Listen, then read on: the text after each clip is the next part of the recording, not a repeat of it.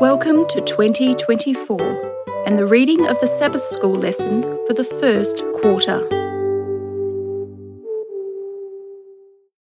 Welcome to lesson number 4, titled The Lord Hears and Delivers, ready for teaching on January 27. It's from the Sabbath School lesson series Psalms, authored by Dr. Dragoslava Santrak and read by Dr. Percy Harrold.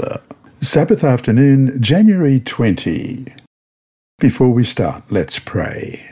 Our Heavenly Father, we thank you for this series of lessons that come from your word about how you care for each of us, about how in the book of Psalms you hear and you deliver us.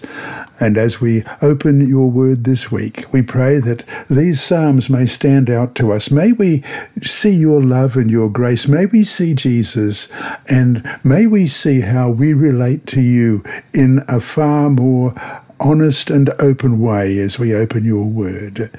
Lord, I'd like to pray today for those who are listening who aren't able to see as well as they would like to, such as Lois Henry.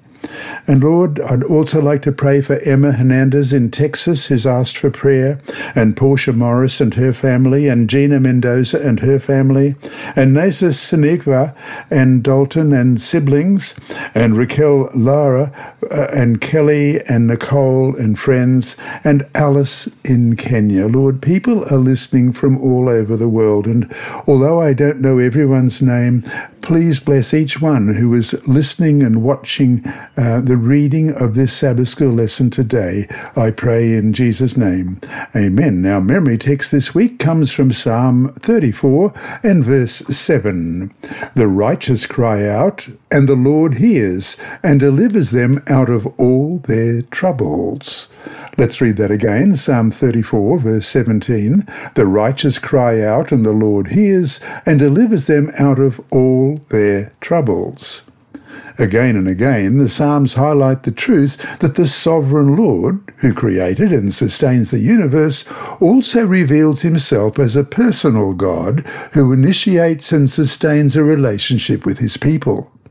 God is close to his people and to his creation, both on heaven and on earth. We read in Psalm 73, verses 23 and 25. Verse 23 reads, Nevertheless, I am continually with you. You hold me by my right hand. And verse 25, Whom have I in heaven but you? And there is none upon earth that I desire besides you.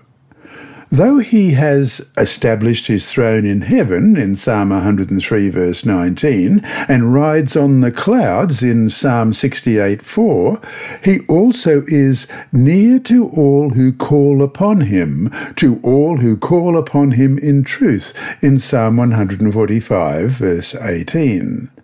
The Psalms unswervingly uphold the truth that the Lord is the living God who acts on behalf of those who call upon him. And we referred here to Psalm 55, verses 16 to 22. As for me, I will call upon God, and the Lord shall save me. Evening and morning and at noon I will pray and cry aloud, and he shall hear my voice. He has redeemed my soul in peace from the battle that was against me, for there were many against me. God will hear and afflict them, even he who abides from of old, Selah. Because they do not change, therefore they do not fear God. He has put forth his hands against those who were at peace with him. He has broken his covenant. The words of his mouth were smoother than butter, but war was in his heart. His words were softer than oil, yet they were drawn swords. Cast your burden on the Lord, and he shall sustain you. He shall never permit the righteous to be moved. The Psalms are meaningful precisely because they are prompted by and are addressed to the living God who hears and answers prayer. We should remember that the proper response to the Lord's nearness consists in a life of faith in him and of obedience to his commandments. Nothing short of this faith and obedience will be acceptable to him, as the history of Israel often revealed.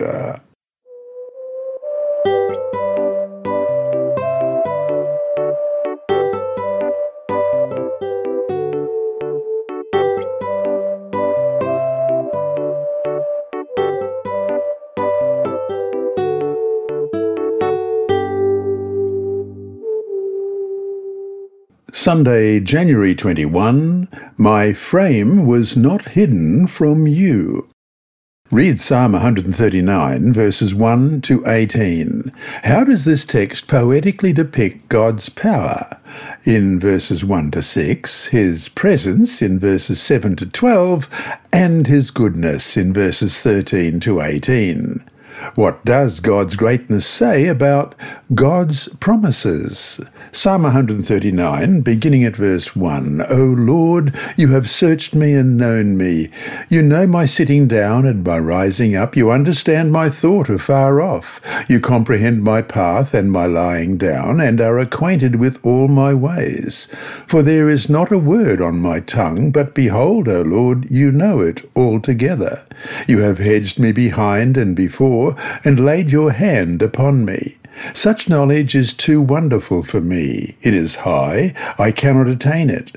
Where can I go from your spirit, or where can I flee from your presence? If I ascend into heaven, you are there. If I make my bed in hell, behold, you are there. If I take the wings of the morning, and dwell in the uttermost parts of the sea, even there your hand shall lead me, and your right hand shall hold me. If I say, surely the darkness shall fall on me, even the night shall be light about me. Indeed, the darkness shall not hide from you, but the night shines as the day. The darkness and the light are both alike to you. For you formed my inward parts, you covered me in my mother's womb. I will praise you, for I am fearfully and wonderfully made. Marvellous are your works, and that my soul knows very well. My frame was not hidden from you when I was made in secret and skillfully wrought in the lowest parts of the earth. Your eyes saw my substance being yet unformed, and in your book they all were written. The days fashioned for me, when as yet there was none of them.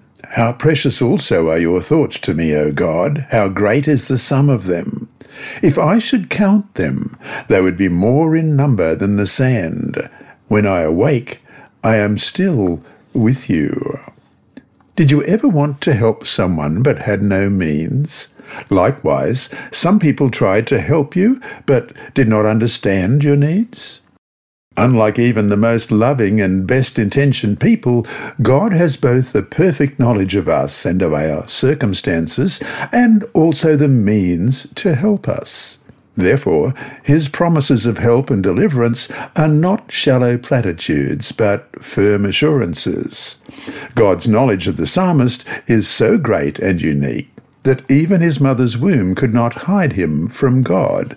As we read in verses 13, For you formed my inward parts, you covered me in my mother's womb, and verse 15, My frame was not hidden from you when I was made in secret and skillfully wrought in the lowest parts of the earth.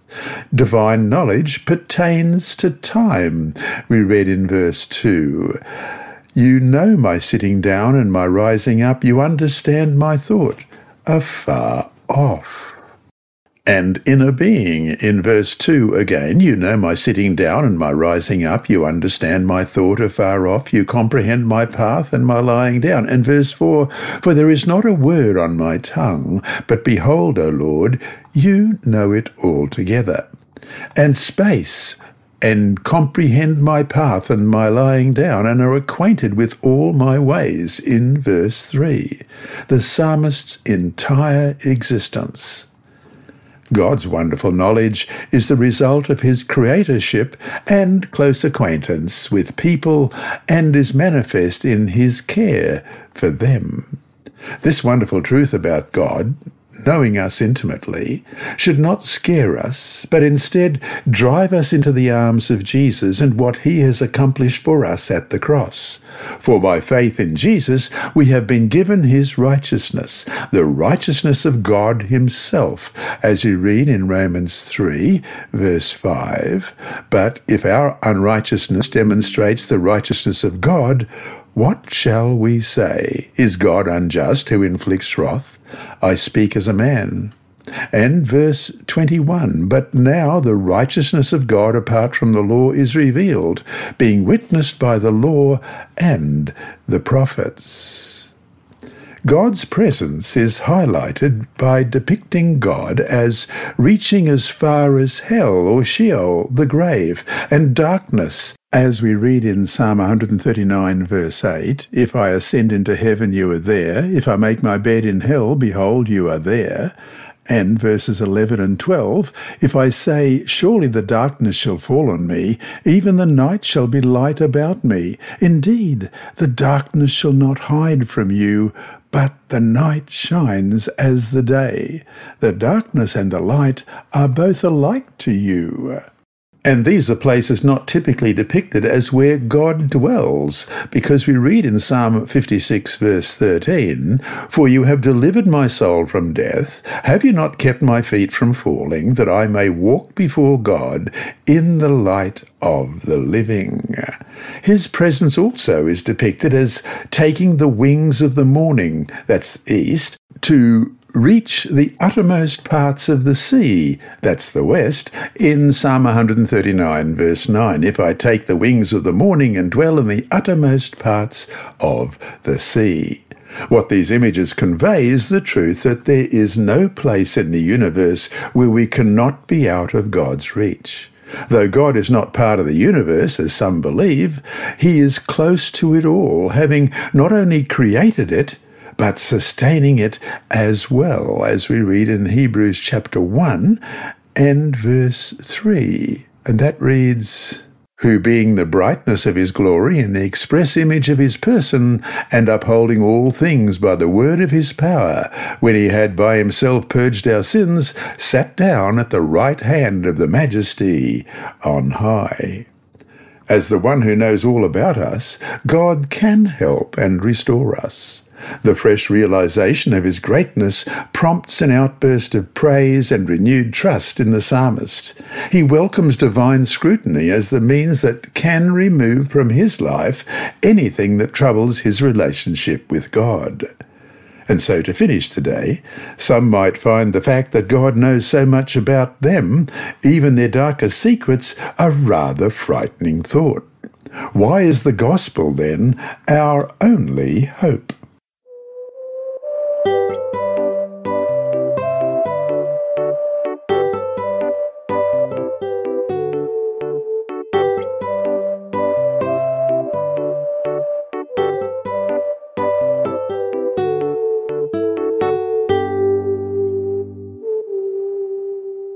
Monday, January 22, Assurance of God's Care. Read Psalm 40, verses 1 to 3, Psalm 50, verse 15, Psalm 55, verse 22, and Psalm 121. How is God involved in our daily affairs? Psalm 40, beginning at verse 1, "I waited patiently for the Lord, and he inclined to me, and heard my cry. He also brought me up out of a horrible pit, out of the miry clay, and set my feet upon a rock, and established my steps. He has put a new song in my mouth, praise to our God. Many will see it and fear, and will trust in the Lord." And Psalm 50, verse 15, "Call upon me in the day of trouble. I will deliver you, and you shall glorify me." And Psalm 55, 22, "Cast your burden on the Lord, and he shall sustain you. He shall never permit the righteous to be moved." And Psalm 121, "I will lift up my eyes to the hills. From whence comes my help? My help comes from the Lord, who made heaven and earth. He will not allow your foot to be moved. He who keeps you will not slumber. Behold, he who keeps Israel shall neither slumber nor sleep. The Lord is your keeper. The Lord is your shade at your right hand. The sun shall not strike you by day, nor the moon by night. The Lord shall preserve you from all evil. He shall preserve your soul. The Lord shall preserve your going out and your coming in from this time forth, and even for evermore." The Lord reveals himself in Scripture as the living God who acts on behalf of those who call upon him. For the psalmist, the Lord is always before me in Psalm 16, verse 8. Therefore, he trusts God and calls upon him, as we read in Psalm 7, verse 1, O Lord my God, in you I put my trust. Save me from all those who persecute me, and deliver me. And Psalm 9, verse 10, And those who know your name will put their trust in you, for you, Lord, have not forsaken those who seek you. The Lord will hear him even when he cries out of the depths, as we read in Psalm 130, verses 1 and 2. Out of the depths I have cried to you, O Lord. Lord, hear my voice. Let your ears be attentive to the voice of my supplication. And this conveys that no life circumstance escapes God's sovereign dominion. Thus, the psalmist's cry, no matter how urgent, is never devoid of hope. Psalm 121, meanwhile, which we read, celebrates the power of the Creator in the faithful individual's life. This power includes 1. He will not allow your foot to be moved, in verse 3. The image of foot is often described or descriptive of one's life journey, as we read in Psalm 66, verse 9, who keeps our soul among the living and does not allow our feet to be moved. And Psalm 119, verse 105, Your word is a lamp to my feet and a light to my path. And Proverbs chapter 3, verse 23, Then you will walk safely in your way and your foot will not stumble. The Hebrew word for move describes the security that God gives to the world. In Psalm 93, verse 1, The Lord reigns, he is clothed with majesty, the Lord is clothed, he has girded himself with strength, surely the world is established so that it cannot be moved. And to Zion in Psalm 125, verse 1, Those who trust in the Lord are like Mount Zion, which cannot be moved, but abides forever. And 2, the image of the Lord as Israel's keeper, who does not slumber nor sleep, highlights the Lord's constant alertness and readiness to act on behalf of his children in Psalm 121, verses 3 and 4.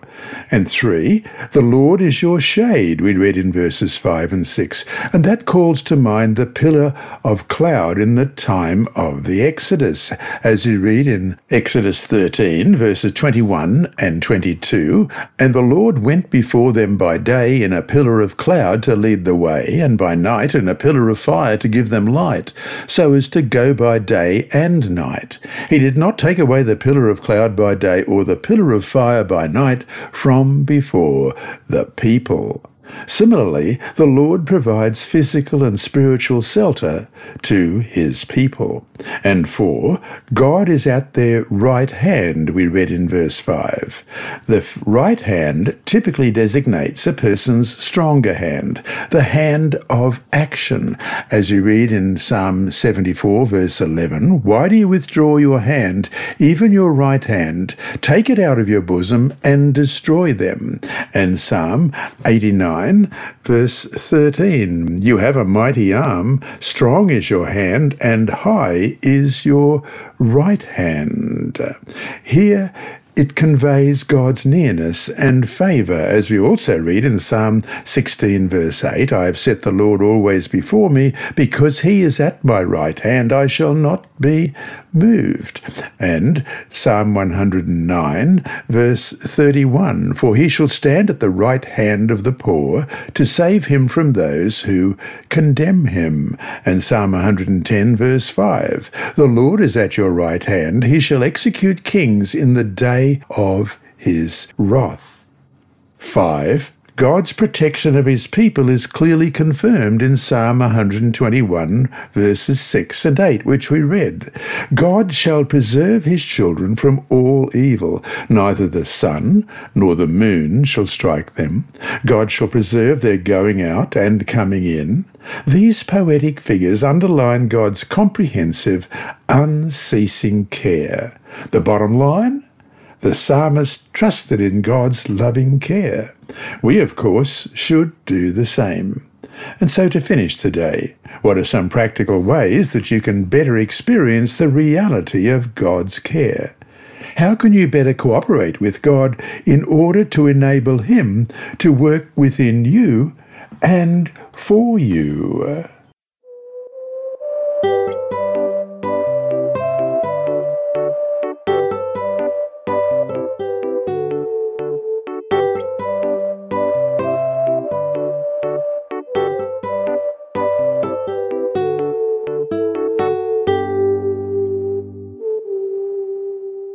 Tuesday, January 23, the Lord is a refuge in adversity. Read Psalm 17, verses 7 to 9, Psalm 31, 1 to 3, and Psalm 91, verses 2 to 7. What does the psalmist do in times of trouble? Psalm 17, beginning at verse 7, Show your marvellous loving kindness to your right hand, O you who save those who trust in you, from those who rise up against them. Keep me as the apple of your eye. Hide me under the shadow of your wings from the wicked who oppress me, from my deadly enemies who surround me. And Psalm 31, beginning at verse 1. In you, O Lord, I put my trust. Let me never be ashamed. Deliver me in your righteousness. Bow down your ear to me. Deliver me speedily. Be my rock of refuge, a fortress of defence to save me. For you are my rock and my fortress. Therefore, for your name's sake, lead me and guide me. And Psalm 91, beginning at verse 2. I will say to the Lord, He is my refuge and my fortress, my God. In Him I will trust. Surely He shall deliver you from the snare of the fowler and from the perilous pestilence. He shall cover you with His feathers, and under His wings you shall take refuge. His truth shall be your shield and buckler.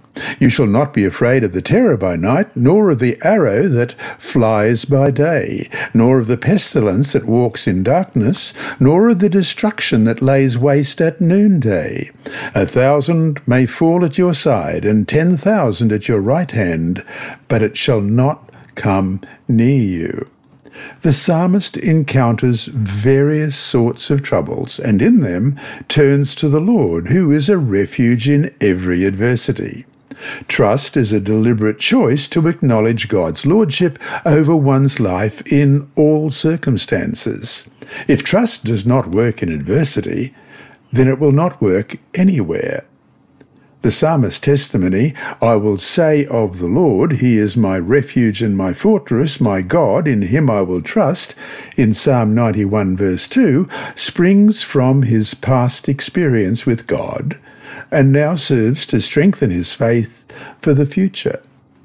The psalmist calls God the Most High and Almighty in verses 1 and 2, remembering the surpassing greatness of God. He who dwells in the secret place of the Most High shall abide under the shadow of the Almighty. I will say of the Lord, He is my refuge and my fortress, my God, in Him I will trust. The psalmist calls God the Most High and Almighty in those two verses, remembering the surpassing greatness of his God. The psalmist also tells of the security that one can find in God, the secret place, shelter or hiding place, shadow in verse 1, refuge, fortress in verse 2, wings, shield and buckler in verse 4, and dwelling place in verse 9. These images represent safe havens in the psalmist culture. One needs only to think of the unbearable heat of the sun in that part of the world in order to appreciate the shadow or shade, or to recall the times of wars in Israel's history in order to value the security provided by the shield or the fortress. Read Psalm 17, verse 8, and Matthew 23, verse 37. What image is used here, and what does it reveal? Psalm 17, verse 8. Keep me as the apple of your eye. Hide me under the shadow of your wings. And then Jesus talking in Matthew 23, verse 37, O Jerusalem, Jerusalem, the one who kills the prophets and stones those who are sent to her.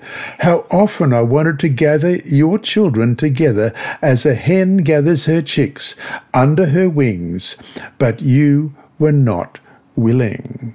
One of the most intimate metaphors is the one that refers to being under the shadow of your wings in Psalm 17, verse 8. It's also used in Psalm 57 and verse 1. Be merciful to me, O God, be merciful to me, for my soul trusts in you, and in the shadow of your wings I will make my refuge until these calamities have passed by. And Psalm 63, verse 7, because you have been my help, therefore in the shadow of your wings I will rejoice. This metaphor elicits comfort and assurance by implying the protection of a mother bird. The Lord is compared to an eagle who guards its young with its wings in Exodus 19, verse 4. You have seen what I did to the Egyptians and how I bore you on eagle's wings and brought you to myself. And in Deuteronomy 32, verse 11, as an eagle stirs up its nest, hovers over its young, spreading out its wings, taking them up, carrying them on its wings. And to a hen who gathers her chicks under her wings, Matthew 23, verse 37, O Jerusalem, Jerusalem, the one who kills the prophets and stones those who are sent to her. How often I wanted to gather your children together as a hen gathers her chicks under her wings, but you were not willing. And so to finish the day, how, though, do we deal with the times when calamity strikes and we can't seem to see God's protection? Why do these traumas not mean that the Lord is not there with us?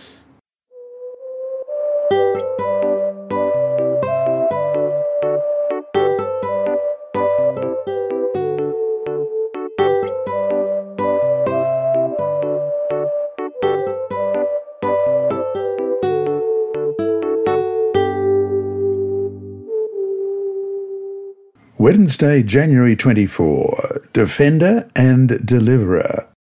Read 1 Corinthians chapter 10, verses 1 to 4. How does Paul describe the Exodus story? And what spiritual lesson does he seek to teach with it? 1 Corinthians chapter 10, beginning at verse 1. Moreover, brethren, I do not want you to be unaware that all our fathers were under the cloud, all passed through the sea, all were baptized into Moses in the cloud and in the sea, all ate the same spiritual food, and all drank the same spiritual drink. For they drank of that spiritual rock that followed them, and that rock was Christ. Read Psalm 114. How is the divine deliverance of the people of Israel from Egypt poetically described here? Psalm 114, beginning at verse 1. When Israel went out of Egypt, the house of Jacob from a people of strange language, Judah became his sanctuary, and Israel his dominion. The sea saw it and fled, Jordan turned back, the mountains skipped like rams, the little hills like lambs. What ails you, O sea, that you fled? O Jordan, that you turned back? O mountains, that you skipped like rams? O little hills like lambs? Tremble, O earth, at the presence of the Lord, at the presence of the God of Jacob, who turned the rock into a pool of water, the flint into a fountain of waters. What a poetic description of God's marvelous deliverance of his children from the bondage in Egypt is given in Psalm 114. All through the Old Testament and even in the New, the deliverance from Egypt was seen as a symbol of God's power to save his people. Paul, in these verses in 1 Corinthians, does just that, seeing the whole true story as a metaphor, a symbol of salvation in Jesus Christ. Psalm 114 also depicts divine deliverance through God's sovereignty as the creator over the powers of nature, which was how he saved his people in the Exodus. The sea, the River Jordan, and the mountains and hills poetically represent the natural and human powers opposing the Israelites on their way to the promised land. As you read in Deuteronomy 1, verse 44, "And the Amorites who dwelt in that mountain came out against you and chased you as bees do, and drove you back from Seir to Hormah." And Joshua chapter 3, verses 14 to 17. "So it was when the people set out from their camp to cross over the Jordan with the priests bearing the Ark of the Covenant before the people, and as those who bore the Ark came to the Jordan, and the feet of the priests who bore the Ark dipped in the edge of the water, for the Jordan overflows all its banks during the whole time of harvest, that the waters which came down from upstream stood still, and rose in a heap very far away at Adam, the city that is beside Zaratan. So the waters that went down into the sea of the Arabah, the salt sea, failed and were cut off, and the people crossed over opposite Jericho. Then the priests who bore the Ark of the Covenant of the Lord stood firm on dry ground in the midst of the Jordan, and all Israel crossed over on dry ground, until all the people had crossed completely over the Jordan. God, though, is sovereign over all of them. In fact, for many of God's children in all times and in all places, the way to the heavenly Jerusalem is fraught with danger. The Psalms encourage them to look beyond the hills and toward the Creator of heaven and earth, as we read in Psalm 121, verse 1. "I will lift up my eyes to the hill, from whence comes my help." The spirit of Psalm 114 is captured by Jesus' calming of the sea storm and his proclamation that the church has nothing to fear because he has overcome the world, as you read in Matthew 8, 23 to 27. "Now when he got into a boat, his disciples followed him, and suddenly a great tempest arose on the sea, so that the boat was covered with the waves. But he was asleep. Then his disciples came to him and awoke him, saying, 'Lord, save us, we are perishing.' But he said to them, 'Why are you fearful, O you of little faith?' Then he arose and rebuked the winds and the sea, and there was a great calm. So the men marveled, saying, 'Who can this be, that even the winds and the sea obey him?' And John 16:33, "These things I have spoken to you, that in me you may have peace. In the world you will have tribulation, but be of good cheer. I have overcome the world." The Lord's great deeds on behalf of his people should inspire the whole earth to tremble at his presence. We read in Psalm 114, verse 7, "Tremble, O earth, at the presence of the Lord, at the presence of the God of Jacob." The trembling should be understood as acknowledging and worshipping, rather than as being terrified. We read this in Psalm 96, verse 9, "O worship the Lord in the beauty of holiness, tremble before him, all the earth." And in Psalm 99, verse 1, "The Lord reigns, let the people tremble. He dwells between the cherubim. Let the earth be moved." With God on their side, believers have nothing to fear. And so to finish today, what are some of the spiritual dangers we face as believers? And how can we learn to lean on the Lord's power to protect us from succumbing to these dangers that are as real for us now as they were for the psalmist?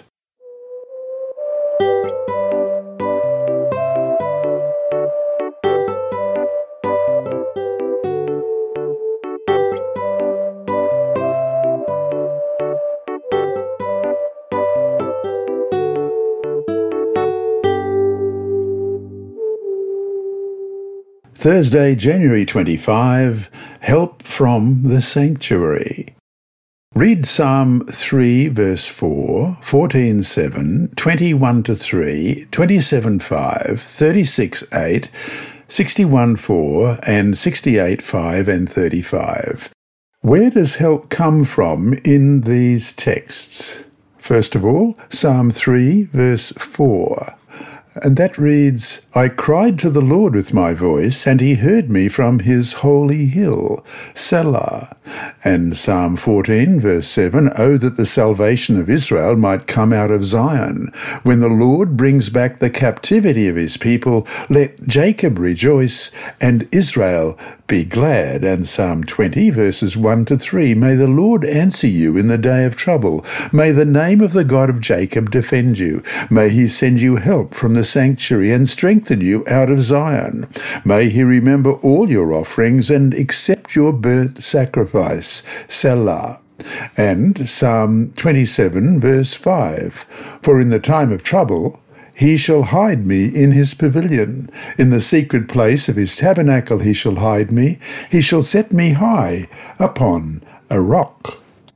And Psalm 36, verse 8, They are abundantly satisfied with the fullness of your house, and you give them drink from the river of your pleasures. And Psalm 61 and verse 4, I will abide in your tabernacle forever. I will trust in the shelter of your wings. Selah.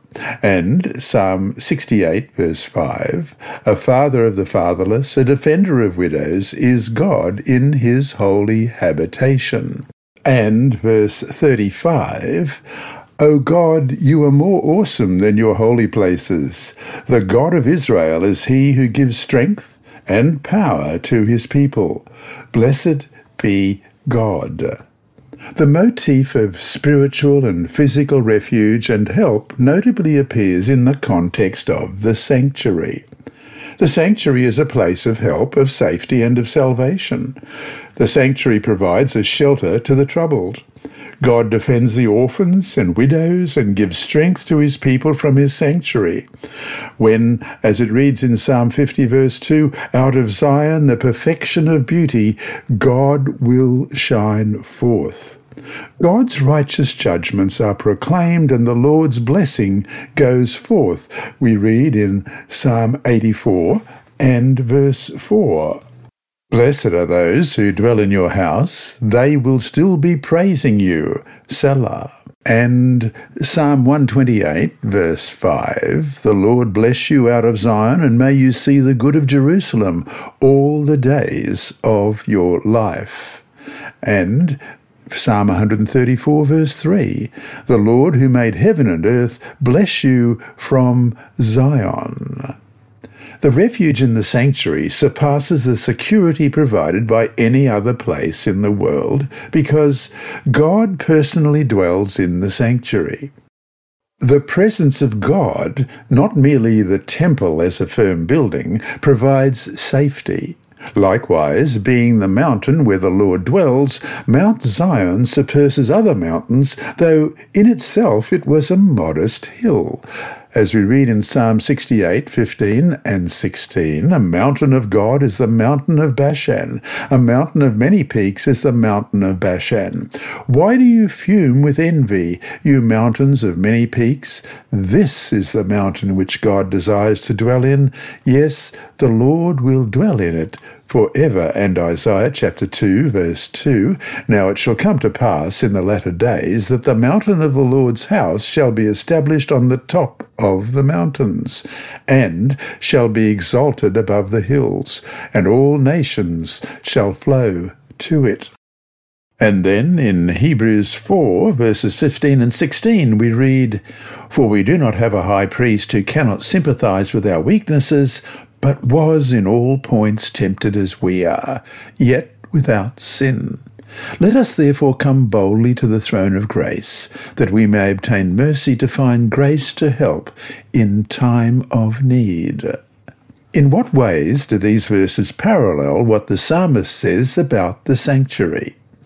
The holiness of God's sanctuary prompts the psalmist to acknowledge that all people are sinful and completely undeserving of God's favor, and he claims that deliverance is based on God's faithfulness and grace alone. As you read in Psalm 143 verse 2, do not enter into judgment with your servant, for in your sight no one living is righteous. And verses 9 to 11, deliver me, O Lord, from my enemies. In you I take shelter. Teach me to do your will, for you are my God. Your spirit is good. Lead me in the land of uprightness. Revive me, O Lord, for your name's sake. For your righteousness' sake, bring my soul out of trouble. In your mercy, cut off my enemies, and destroy all those who afflict my soul. For I am your servant. Nothing in us gives us any merit before God. It is only when people stand in a right relationship with God through repentance and acceptance of God's grace and forgiveness that they can plead for God's assurance of deliverance. The sanctuary service represented the salvation found in Jesus.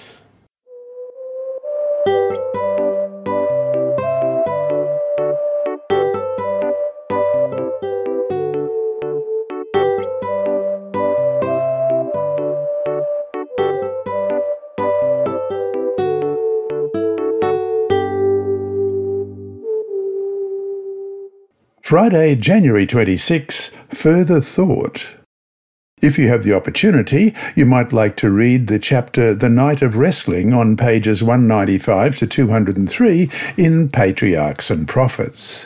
What can we learn from Jacob's experience about the power of importunate prayer and unreserved trust in God? The Psalms strengthen our faith in God, who is the never-failing refuge for those who entrust their lives into His mighty hands. God will do great things for those who trust Him, Ellen White writes in Patriarchs and Prophets, page 493. The reason why His professed people have no greater strength is that they trust so much in their own wisdom and do not give the Lord an opportunity to reveal His power in their behalf. He will help His believing children in every emergency if they will place their entire confidence in Him and faithfully obey Him. End of quote. Yet some psalms can pose a serious challenge when what they promise and our current situation do not match. At times such as this, we just have to learn to trust in the goodness of God, most powerfully revealed at the cross. Also, at times, some psalms can be used to foster false hopes. Jesus' response to Satan's corrupted use of Psalm 91 verses 11 and 12 shows that trusting God must not be confused with tempting God, as we read in Matthew 4, 5 and 7, or presumptuously asking God to do something that is contrary to His will. Let's read Psalm 91 verses 11 and 12 and then see how Jesus uses it. For He shall give His angels charge over you to keep you in all your ways. In their hands they shall bear you up, lest you dash your foot against a stone. And then Matthew 4, verses 5 to 7. Then the devil took him up into the holy city, set him on a pinnacle of the temple, and said to him, If you are the Son of God, throw yourself down, for it is written, He shall give His angels charge over you, and in their hands they shall bear you up, lest you dash your foot against a stone. Jesus said to him, It is written again, You shall not tempt the Lord your God. The greatest victories to the Church of Christ or to the individual Christians are not those who are gained by talent or education, by wealth or the favour of men, Ellen White writes in Patriarchs and Prophets, page 203. They are those victories that are gained in the audience chamber with God, when earnest, agonizing faith lays hold upon the mighty arm of power. End of quote. And that brings us to our two discussion questions for this week. 1. In class, discuss the answer to the last question in Tuesday's study about trusting in God amid adversity and when things go terribly wrong. How does one understand these things and how they could happen to people, even with all the wonderful promises in the Psalms about God's protection? Think about this too. Did not the psalmist, who wrote about these wonderful promises, suffer adversity or know of faithful people who did as well? And 2, how can we develop unreserved trust in God in all circumstances? And there are some texts here for us to check.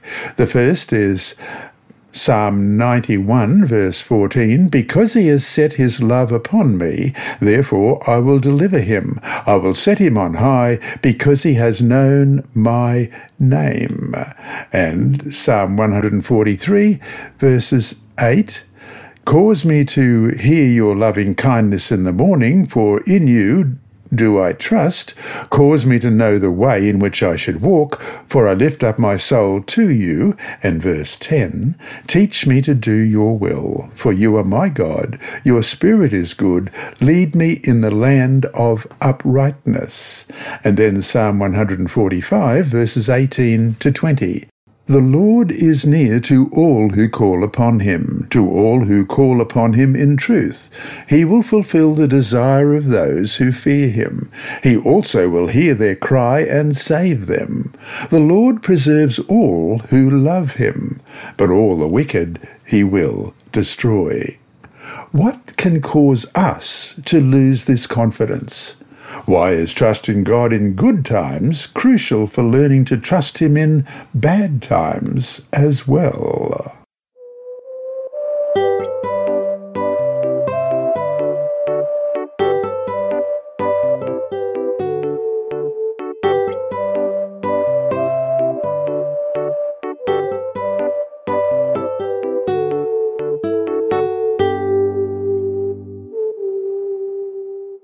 And now it's time for Inside Story with Sibylla Harrold. Thank you, Sibylla.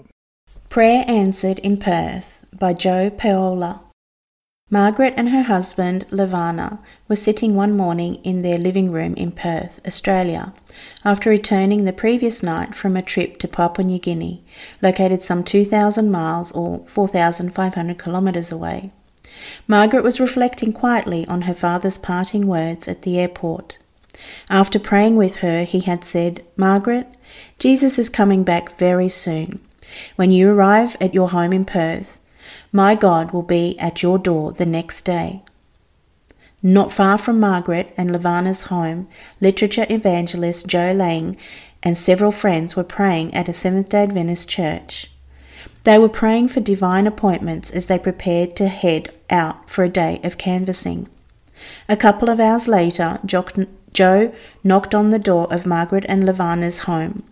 The home looked no different from the other houses on the street. Levana opened the door and politely looked through the cookbook that Joe showed him, but he didn't express any real interest in the book. Then Joe gave him a copy of Ellen White's The Great Controversy and began telling him about it. Levana flipped through the several pages and called to his wife. "Do we have this book?" he asked.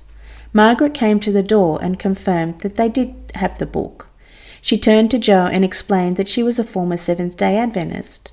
The words tumbled from her mouth. "We just came home from Papua New Guinea last night," she said. "The last thing that my dad said to me was that he would be praying for God to show up at my house."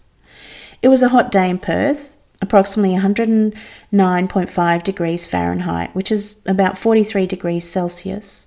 But Joe felt goosebumps on her arms. She and Margaret looked at each other with big smiles and marvelled at how God had answered the prayer of Margaret's father. "Wouldn't it be great if I could come to your church and share this story?" Margaret said. "It would," Joe agreed, and the two exchanged phone numbers. A few weeks later, Margaret stood with tears in her eyes at Bickley Seventh-day Adventist Church and told her story of how God had found a lost straying lamb. God used a woman with a copy of The Great Controversy in Australia to answer a father's passionate prayer in Papua New Guinea. Join the Seventh-day Adventist World Church in the mass promotion and distribution of The Great Controversy in 2023 and 2024. Visit greatcontroversyproject.org for more information or ask your pastor.